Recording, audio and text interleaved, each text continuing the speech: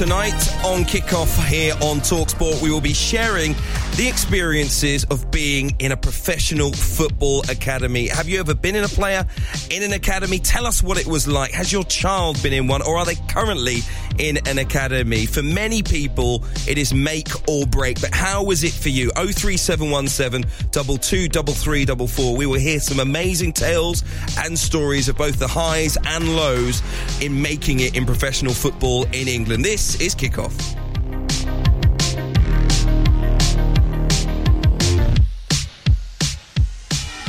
To get involved, you can also drop us a text on 81089. You can tweet us at TalkSport.ko. I am Hugh Wizencroft on Kickoff with you tonight on TalkSport, and we are joined by the former Arsenal and England striker Leanne Sanderson and the head of player engagement at Kick It Out, Troy Townsend. How are you both? Good evening. Feeling good? Yeah, I'm good. I'm looking forward to this. Good. There's plenty for us to discuss tonight. In the final hour, after 9 o'clock, we will discuss the day's sports news with some big appointments in football. We'll get into the detail of that. But for the first 2 hours, we will be reflecting on a fantastic 3-part series that you, Troy, have made with us here and Unedited, the production team there. It Was All a Dream, the Football Academy Journey. 3 fantastic episodes. The likes of Ben White, Eberici Eze, Andrew Robertson. You hear from Chris Ramsey, Les Ferdinand, Stephen Colker, many more, sharing their stories of the Football Academy journey. And as I say, the highs, the lows, the good, the bad, all of it, including a discussion as well with parents. And we will speak to a parent live this evening about the experience of putting your child through a professional football academy. But if it has happened to you and you want to tell us all about it, get in touch with the show tonight. We don't want to hear the name of the club. We don't want to hear the name of your child. Everything can be anonymous. We don't even need to know your name. But we would love to hear your experiences. 03717 223344. It's a 3-part series available now. It Was All a Dream, the Football Academy Journey. You can get it on the Game Day feed or wherever you get your podcast from. Listen, Troy, I've got to start with you. Tell us why you decided to make this documentary. Yeah, because I don't think the journey has been detailed in the manner in which we've done in the documentary. So every element that goes into the journey, you know, there's a lot of focus on football and everyone sees the end goal, everyone sees the glory, or they realise the pain when, you know, their sons, their daughters haven't been accepted into the environment and get released and rejected, and I know what that feels like, you know. So we wanted to take everyone from all different angles, from a perspective from inside the football clubs, from coaches, from psychologists, from current players, from former players, from players that didn't make it, so that we could give an overall view of what it's like in the environment with rather than go down any one angle, you know, because before what I've heard is the negative stories and everything is negative, or I've heard the positive stories and everything's positive. And I think what we've managed to do is break it all up into different areas. And honestly, I sit here not only very proud of the contributions, but very proud to be able to present it to a wider audience, so that they can hear the journeys and resonate with a lot of them as well. Leanne, we're going to come to your journey a little bit later on, but you were thrust into the limelight at a very early age and you made your debut for Arsenal at just 14. So to take us back to you as a 14-year-old, not inside Arsenal, but your life outside. Yeah, unfortunately, it was quite a while ago now, Hugh, unfortunately. But, I mean, I remember it like it was yesterday, though. I really do, because I was fortunate enough, you know, I signed for Arsenal when I was 9 years old. And I feel like they treated me exactly like they would treat a male player. And I actually, when they come and scouted me in South East London, I actually got scouted as a boy because I played for an all-boys team. And it wasn't until I got closer to the outside of the field that they were like, actually, she's a girl. And I've told this story many times, but I went to Highbury, had my first trial, and it was so great to be around fellow females in that situation. And, you know, because I'd never seen another girl really play football other than myself. But I think, you know, being 14, going into the first team, it was a fantastic feeling. And I went to school the next day. You know, I came in against Fulham. It was at Cole Shorten, actually, Athletic, and I went on, you know, in about the 70th minute. We were 4-0 down against Fulham, and at that time, Fulham were fully professional. And I scored, and it was on Sky Sports News that night. And I remember I got home from the game, and then I had to get ready and go to school the next morning. And, you know, I was back in school. So it was like, you know, I felt supported at Arsenal. I really did, because my journey at that point, I had a few games in the reserves, but then I kind of, you know, went all the way to the top pretty quickly. We're going to come to what it was like. Something listening to the 3 programmes that stood out for me was the identity of players away from the club, especially as young children, and how they're seen in their local area and by their families. And it is very much the footballer, you know, whoever it might be, Dave or Sarah, the footballer, their entire identity, not just linked to playing football, of course, but as soon as they sign that contract, a player for that club and everyone waiting for them to make it. And in particular for those that didn't, just how that affected them in terms of their identity. But I'm going to come to that and explore that with you a little bit later on, because Troy, you felt something similar to that as well, in that you were a young player in football. You've also had it from the other side as a parent, of course, of Andros. But you as a young player had to chart your own journey. You didn't have a family who were taking you through football, and maybe you didn't have the support that Leanne was talking about at Arsenal. What was it like for you? You know, it's funny. It's a great question, because I felt everything was going okay. So, you know, I joined Millwall at the age of 14. I remember my debut, like you did, Leanne, Aston Villa. We won 4-2. Sorry to all the Villa supporters, but we were good, and I enjoyed the experience, enjoyed scoring a goal. But I had no one to share that with. So apart when I left the arena, so the coaches and everyone was obviously really happy with me. But when I left the arena, I didn't go home and tell my brother and my mum. They just weren't interested. So, but at that time, I didn't feel that I had to, because I was on a personal journey. But the players in my team that were also my Sunday team, Teddy Sheringham, his dad was everywhere. So I thought he was part of the coaching staff. I actually thought that Teddy's dad was part of the coaching staff. And then I realised that he wasn't. He was just there for support. And he was the person that drove him everywhere and made sure he got to every ground and training session that he needed to be. I never had that. And so the impact of being released hit me massively, because that thing you talk about, Hugh, about identity, I wasn't known for being academically bright in school. I was known for being the best footballer in school. And when you are the best footballer, you're put on a certain platform, and that identity raises, because after your name, Troy, it is the footballer. Mm-hmm. When that was taken away from me, it was the biggest crushing blow I've ever felt in my young life. And it was a blow that I felt that I'd not truly recovered from until I started talking about my experiences. And in talking about my experiences, I realised that it resonated with other people that I was talking with as well. But I know now that I suffered mentally. I didn't know then. I didn't know what was happening to me, but I withdrew. I shut the door. I didn't have the same friendship circle. All those kind of things. And I think those are the things that many, you know, the stories that were told definitely would resonate right across the board here tonight. I think as well, like, obviously on the flip side for myself, I was always very lucky my mum and dad were at every single game, probably similar to Teddy Sheringham's dad, you know, because it was almost like my mum was the kit manager of my Centre of Excellence team in the academy, very much in amongst it. And my mum and dad were the kind of parents that would pick everybody else up. You know, whether get our car, drop someone off, or pick them up, wherever it might be. And, you know, they used to drive all the way from South East London for like 3 hours to take me to, you know, Garston, Watford, wherever it might be. And you just expect that of your family, because you think, oh, they're supposed to do that. As a child you do. And you get older, you think, actually, my dad used to change his hours at work to be able to take me to football. Like, my mum would be on a train at 7 o'clock in the morning on a Saturday. But then I also saw teammates that were good enough, but on the other side didn't have that support that I had. So then they didn't really make it as far as they probably could have, because they didn't have that support. Like Troy was saying, you know, coming home, not being able to speak to someone about it.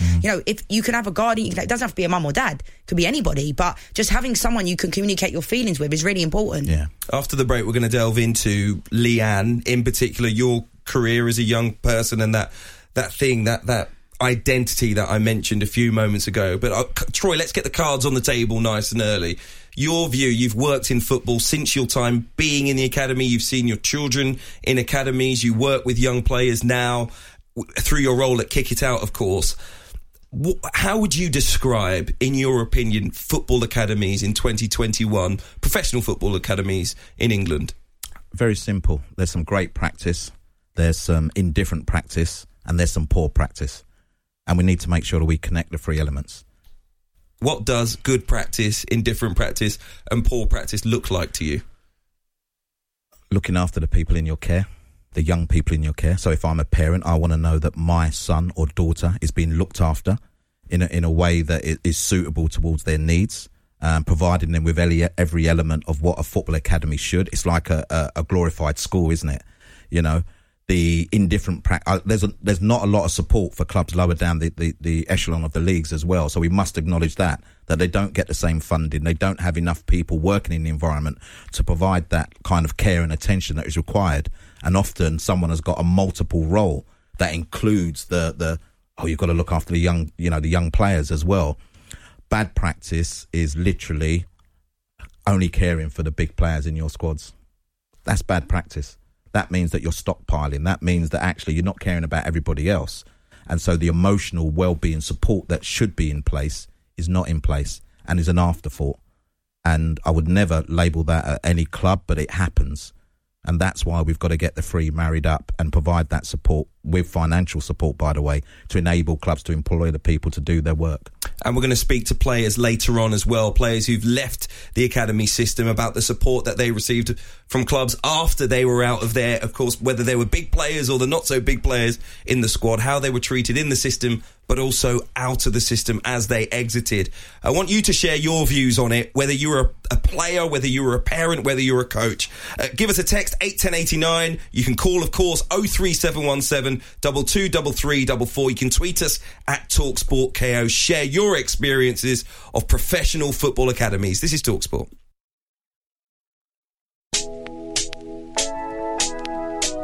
I think, the only thing that kept me going, it was the fact that I loved football so much. I loved football so much, and I had faith in God that this is what I was called to do.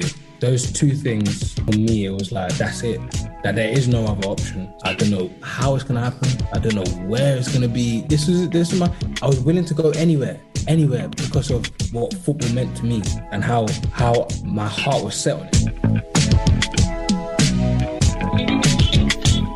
That was the voice of Crystal Palace's Eberechi Eze, who plays a big part in our documentary series, It Was All a Dream, the Football Academy Journey. Look it up, give it a search, It Was All a Dream, wherever you listen to your podcast. It's absolutely brilliant. You'll hear from the likes of, as I say, Eze, but Ben White, Andrew Robertson of Liverpool. You'll hear from Chris Ramsey and Les Ferdinand, Stephen Colker, and many, many more, and so many in key roles at clubs in England, the Premier League as well, telling you exactly all about, I think, the academy process at professional clubs. And I think if you've got a child or a relative in it, if you're a coach and you want to be involved in it, it was definitely a must listen. You're listening to Kickoff on TalkSport with myself, Hugh Wizencroft. Also here, the former England striker, Leanne Sanderson, and the head of player engagement at Kick It Out, Troy Townsend.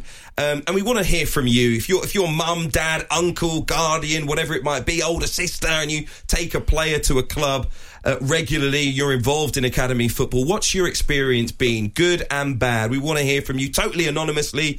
We don't need to know the club. We don't need to know the name. We just need to know what your experience has been like. You can drop us a text as well, 81089. You can tweet us at TalkSport.KO. Of course, the number to call, 03717 223344. But I want to talk to you, Leanne, next about your football experience. And I think the women's game might be slightly different. I don't know. You tell me, in terms of, especially over the years, maybe now it's very professional and we see the names in lights and we see the big games coming up in the Women's Champions League, and there's much more coverage, especially over the last 5 years, maybe something like that. But before, were you prepared for what you went into at the age of 14, making your debut, very quickly becoming an England international? Yeah, I personally think I was, but I know other people that I look at it from two standpoints, right? Because I was at Arsenal from the age of 9. I was always treated really well. I can't sit here and say that I wasn't. I had media training with England at St George's Park. We were treated well, but then I know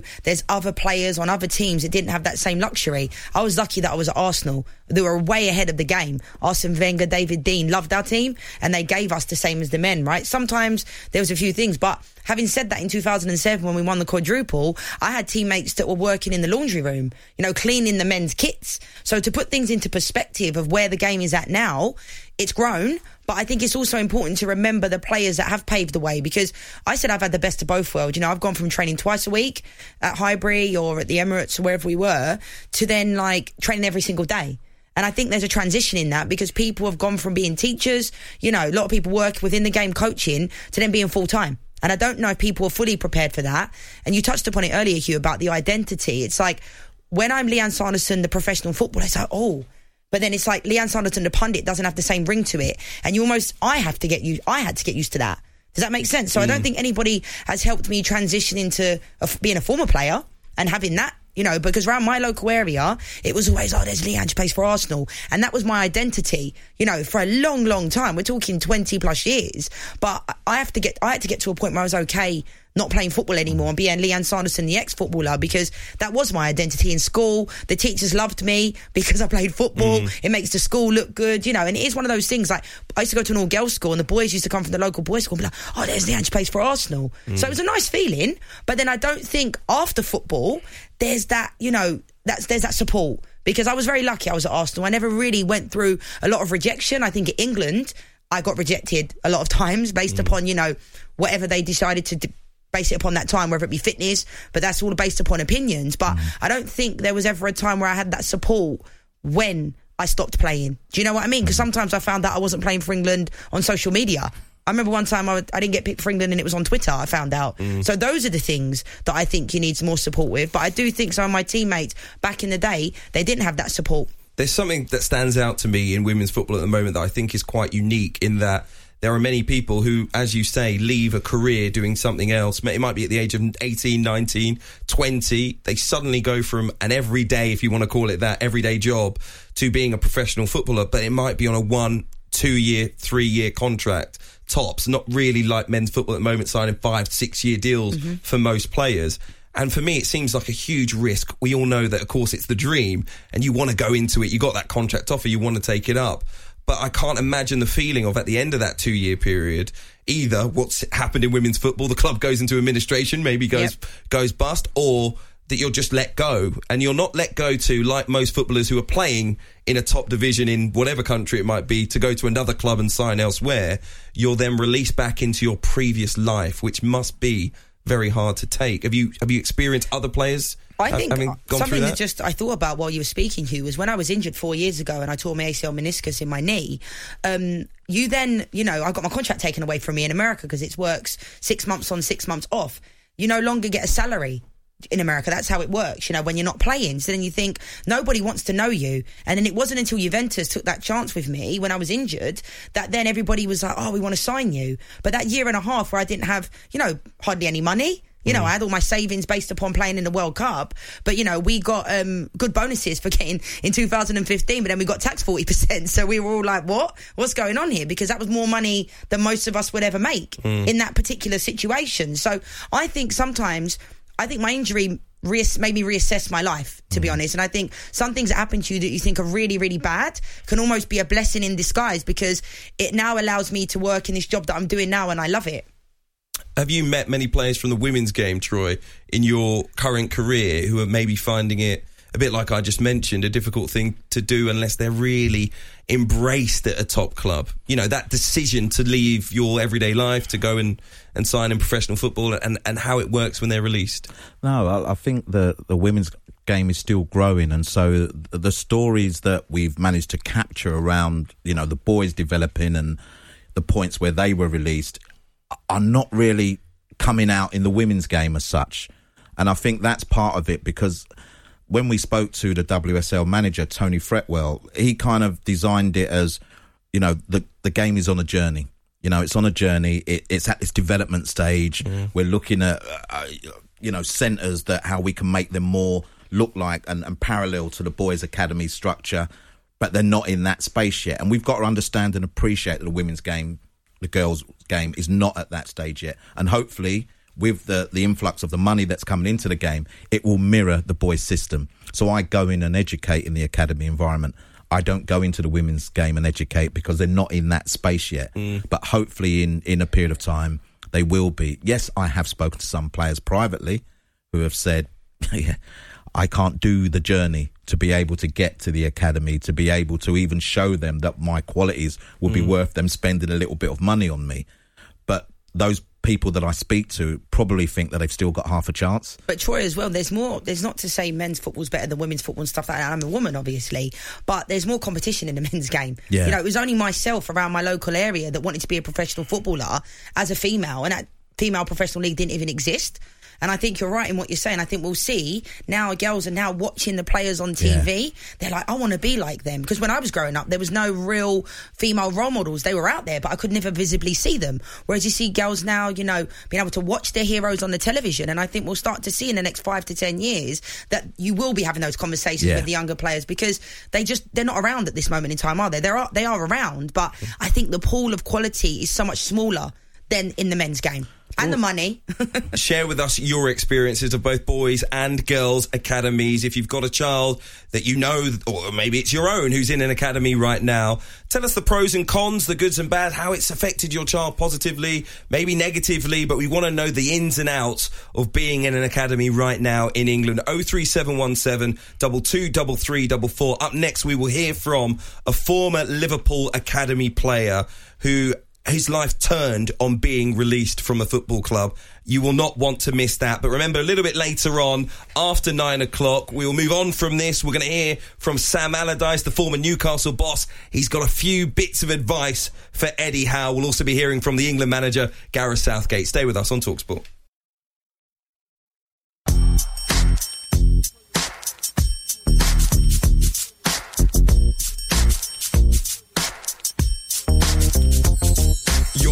To a special edition of Kickoff here on TalkSport. I am Hugh Wozencroft, and we are discussing football academies and your experiences of them, all off the back of our great 3-part documentary series, It Was All a Dream, the Football Academy Journey. Make sure you have a listen to that wherever you get your podcast from.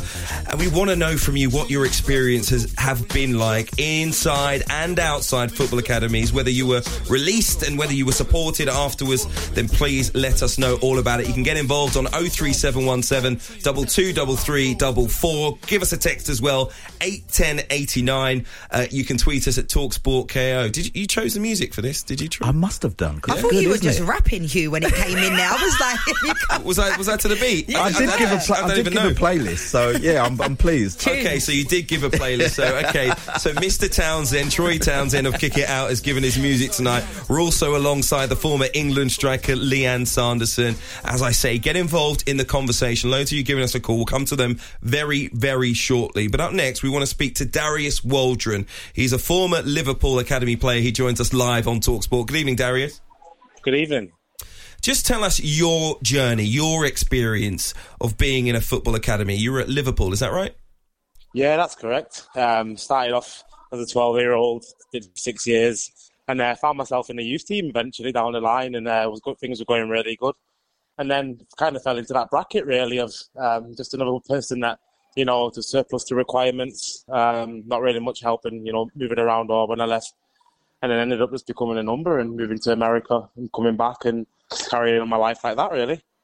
When you were at Liverpool, who are you playing with? What was the communication from inside the club about what kind of career you could have?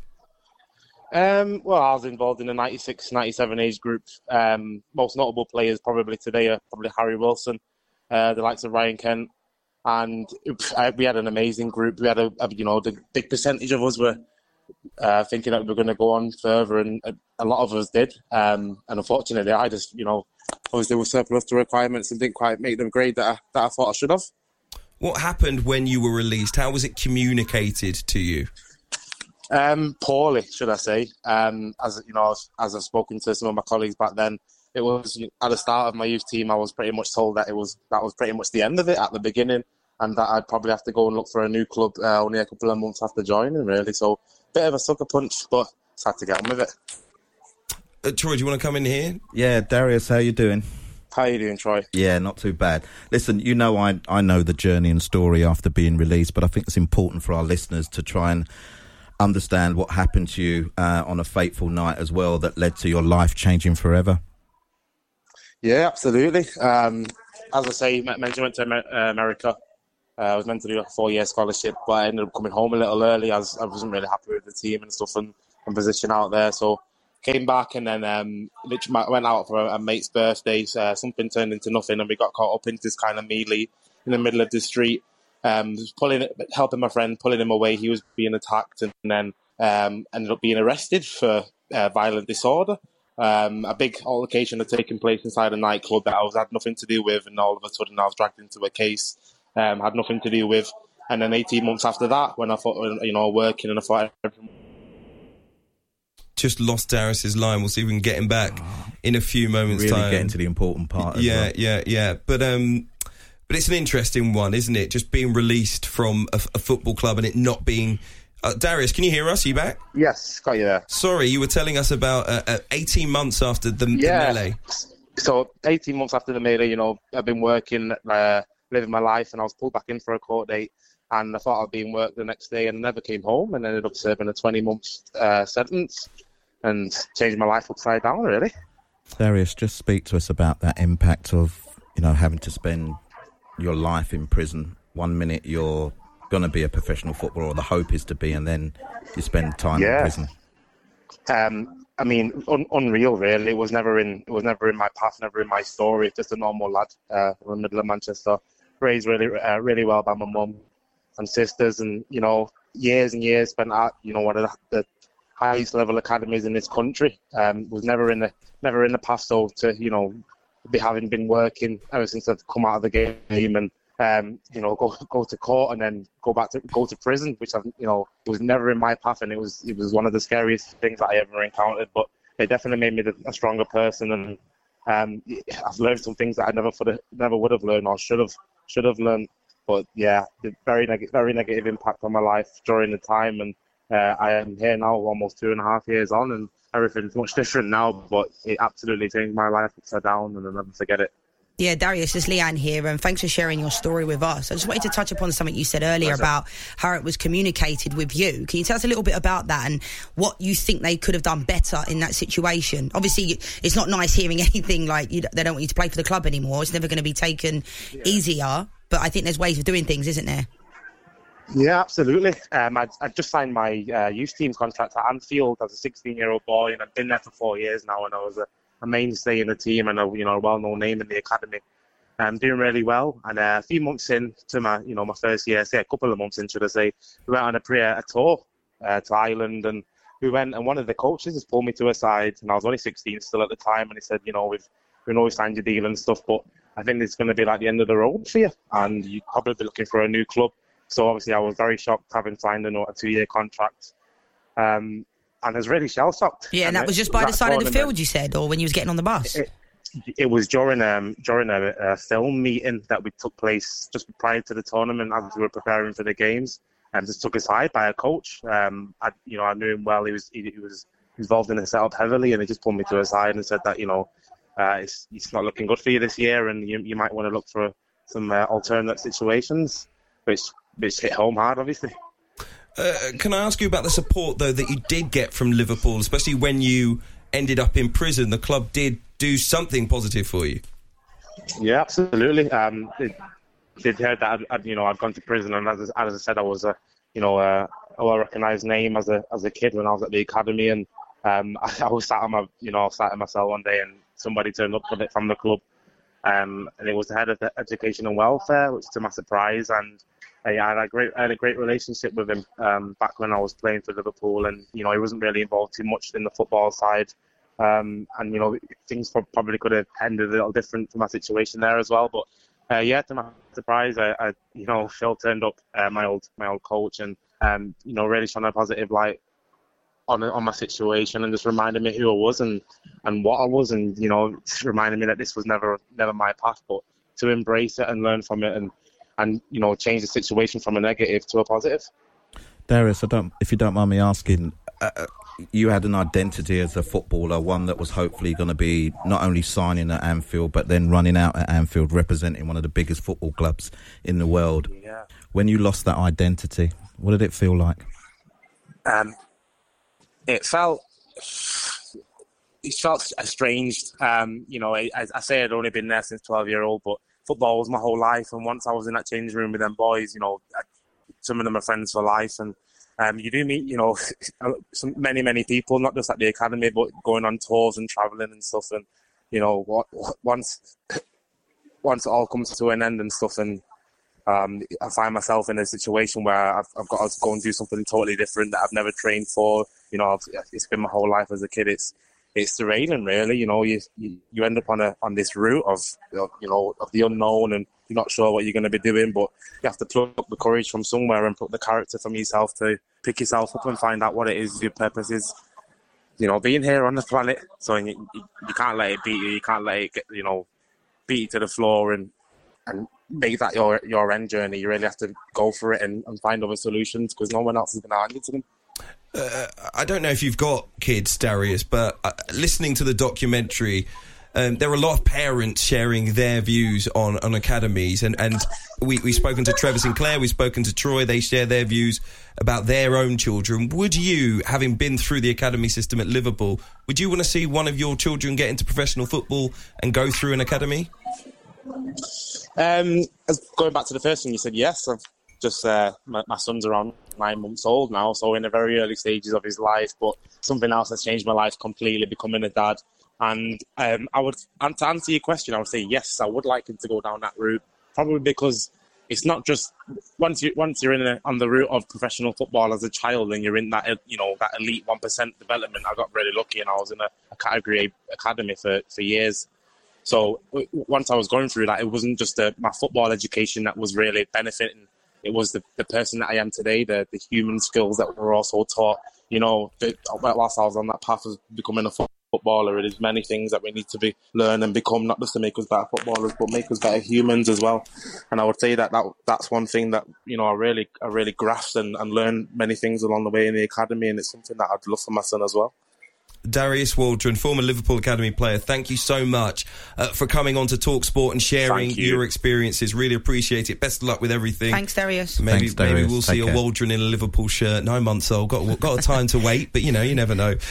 Listen, that was one of the key. I think it's an important story. It's a varied story, positives and negatives about his experience and things that have happened in his life. But great to hear that Darius has put things into a positive light at this point. I'm never amazed by young people that have been through negative experiences, by the way, and how they're able to share and comment on those negative experiences. So, not long after being released and having your dreams smashed, you then find yourself in prison, but you then come out of that and the person that you become. Listen to the way that he spoke to us. Listen to the way that he still embraced the academy journey by talking about the values that it gave him and how it made him a better human being, and that he wouldn't shy away from, his young son entering the journey as well and embracing it slightly differently maybe than what he did. That is everything about how to turn your life around and how to create a positive out of a negative for me. And I think just listening to again made me well up a little bit, if you want me to be totally honest, because it's a fantastic story, and I say fantastic in inverted commas because of what some of the story entails, but just amazing. I think something that really resonated with me was the fact that when you're a footballer, that is your identity. But at the same time, how you find out things is so impactful. And that's why I asked him that question. Yeah. Because that's something that lives with you forever. Yes, he just signed a 2-year contract thinking, doesn't mean he can, put his feet up and not work hard, because I'm sure he's working hard. But to be going into like a meeting and being told you're not, your dream has been taken away from you, and then to put on like a brave face in amongst your teammates. I've had to do that before. Not that I've been released from a club, but situations have happened. And, you don't want to be seen to be a bad teammate or a bad egg or anything like that. But the way these managers do things is so impactful on your life. And I think I've learnt to not have one person's opinion be the factual thing that I take. Yeah. Because I used to believe my manager was like a god.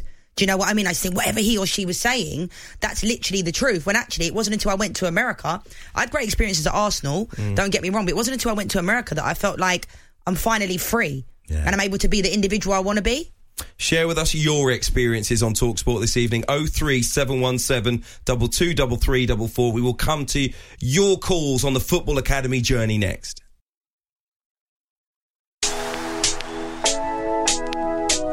The day I got released, it was hard. I went home, I cried, I made sure I surround myself with a family, and then obviously next day you go back into school. So, I was not embarrassed, but I felt a bit embarrassed going back into school and having to tell my friends and stuff like that, do you know what I mean? And you didn't want to tell them the bad news because, you know what you're like, you're a 15-year-old boy and you don't want to show, any weaknesses, and you want to play for Celtic. what a journey that man has had. Andrew Robertson, the Liverpool fullback, released by Celtic, Queen's Park, Dundee United, Hull City, and a Champions League winner, a Premier League winner, a Club World Cup winner. But even he can tell you that the academy journey is not always easy, and he plays a big part. Again, a great interview that he has done as part of It Was All a Dream, the Football Academy journey. Just search for that wherever you listen to your podcast. 3 parts, 3 great parts. This is Talk Sport. This is Kick Off with myself, Hugh Wizencroft, the former England striker Leanne Sanderson, and Kick It Out's Troy Townsend. And we want to get your views on football academies, your experiences, whatever they might be. 03717 223344, completely anonymously. Don't even need to know what club, but we do want to hear your stories, whatever they might be. Troy, let's quickly talk about your own journey as a parent now. We heard about you as a player a little bit earlier on. And your son, Andros, who, of course, was released from Arsenal very early on and very nearly Spurs as well. Let's have a listen to Andros, who, of course, is now a midfielder at Everton and England. I just remember I was trialling, felt like forever. I think it was about a year. So I was just trialling. They liked me, but I think at the end of it, pretty much what they said to everyone else at the time, I was too small, I was too slight to make it at Arsenal. So yeah, they were my memories, trialling for Arsenal. So when they said you were too, listen, I remember us as a family, but when you kind of got the news, did it affect you? Did it impact you at all? You were only young. I don't think it did, because at the time it wasn't about, oh, my career's over, what am I going to do now? Because I was such a kid. It was still about the enjoyment phase. So probably just went back to playing with Ridge Ray, enjoying it. And then the Spurs opportunity came. There was a time at Spurs, wasn't there, where John Moncur kind of said, I'm not quite sure he's got a desire to make it in the industry. Do you know what I mean? And then I'm not even sure that we told you that in such a sense. Did it ever cross your mind? And particularly when Mum took you then back to Spurs on the Thursday and the kit man said, oh, what's he doing here? Yeah. Was you aware of all of that? Yeah, I remember we were sat in the car because I was playing the age above for most of that season. So it was weird. Then right. We got in the car after training and Mum had told me I'd been released. I thought it was a joke. For about 5 minutes, I thought it was a joke. And then she said it was obviously true. And for that 24-hour period between that and then obviously being told to go back to train, probably that was the first time where I felt that I had failed and my dream was over and what have you. But that 24 hours when I thought my dream was over, that was heartbreaking, as you would imagine any kid who's dealt with rejection. That is Everton's Andros Townsend, son of Troy, who is with us here tonight, talking about his experiences during his younger years as in a football academy. What was it like seeing your son go through that journey, having those setbacks, great rewards at the end when he eventually did make it? Would you put him through it all again? Oh, absolutely. You would do because of... Listen, I'm a football man. I viewed his talent. I knew that he was a talented young man, even at the age of 8. And when Arsenal decided that he wasn't going to be tall enough to play professional football, that's not an excuse to release a young player. So we embraced it. He went back to Ridge Ray Rovers, obviously established club in East London, played a few more games. Spurs come knocking on the door. So all of a sudden, the Ridge Ray team is actually half of it is the Tottenham Hotspur team. So and David Beckham and Harry Kane. He goes in and he fits in straight away. So the journey was made. The next stage, which he speaks about, was going in with the Tottenham Academy manager and him telling me, it's the first really conversation I had, because I just used to watch the games. I didn't really get involved in any of the conversation. I used to stand right down the bottom. Let's be serious. Any parent knows this. There's 22, 18 or how many players on the pitch. You're only really interested in one, and you're watching your son. And the conversation went that we're not sure about him. We're not sure he has the desire to make it. Now, this is a football club that's not seeing the boy take the ball into the back garden and going from 50 kick-ups to 400 kick-ups, controlling the ball, the manipulation of the ball, going out on his own with a bag of balls, jumping over the field next door and smashing balls into the goal. So give me something different than desire. But do you not think, though, Troy, that sometimes this is my problem with managers that I've had as well. They can't just say, you know what, we prefer that player to you. Yeah, I'd rather them just say that because they try to find all these different excuses, but then those excuses stay with you. Yeah, I've had managers tell me, you're not fit enough, you need to lose weight and things like that. And I think to myself, that's actually really hurtful. Yeah. Do you know what I'm trying to say? And it stays with you. And that's something that, and another manager says, no, you look great. You're in good shape. So it's like, but then those things are the things that stay with you and can really play with your mind, because I think you're his dad, so you're going to know he has that heart and desire. Yeah. And I'm sure he had heart and desire when he was there, but they're going to find an excuse when I'd rather them just turn around and say, we prefer he or she over you, and that's the bottom line, but they just don't. There's a really important piece, Chris Ramsey and Les Ferdinand talking about the coaches at Queen's Park Rangers and saying that they've made a concerted effort to educate their coaches to always be realistic with the parents and give them direct feedback that correlates to what they're seeing. Never tell them that their son is perfect. Never tell them that their son is playing great and then all of a sudden it hits them really hard when they are released. They need to be honest and say when there are shortcomings as well as when they're playing well. We did something additional. So when Andros was at Spurs, he was also training at Paul Elliott's academy, which Spurs didn't really like. But he was getting something different that actually encapsulates what you've kind of said there, Hugh. He was also going to Cova training on a Friday night, so everyone knows that Cova is about manipulation of the ball, skills and everything. Everything that he wasn't getting in the environment at Spurs. So the day after we had that conversation with after I had that conversation with John Moncur, he was playing for Paul Elliott's academy that night. And he got a hat-trick that night. And that was the confidence that we, don't worry about it. If they're going to release you, don't worry. He went back into Spurs and John Moncur was gone. And John McDermott was the new academy manager. So it may be fortunate, but, the likes of Chris Ramsey all of a sudden came into his life.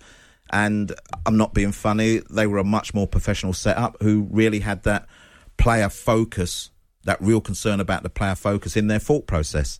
And it's something that I think every club should really focus about, how they talk to young players, how they discuss the journey with parents. Leanne, you will know that, probably more than me because you've been in that.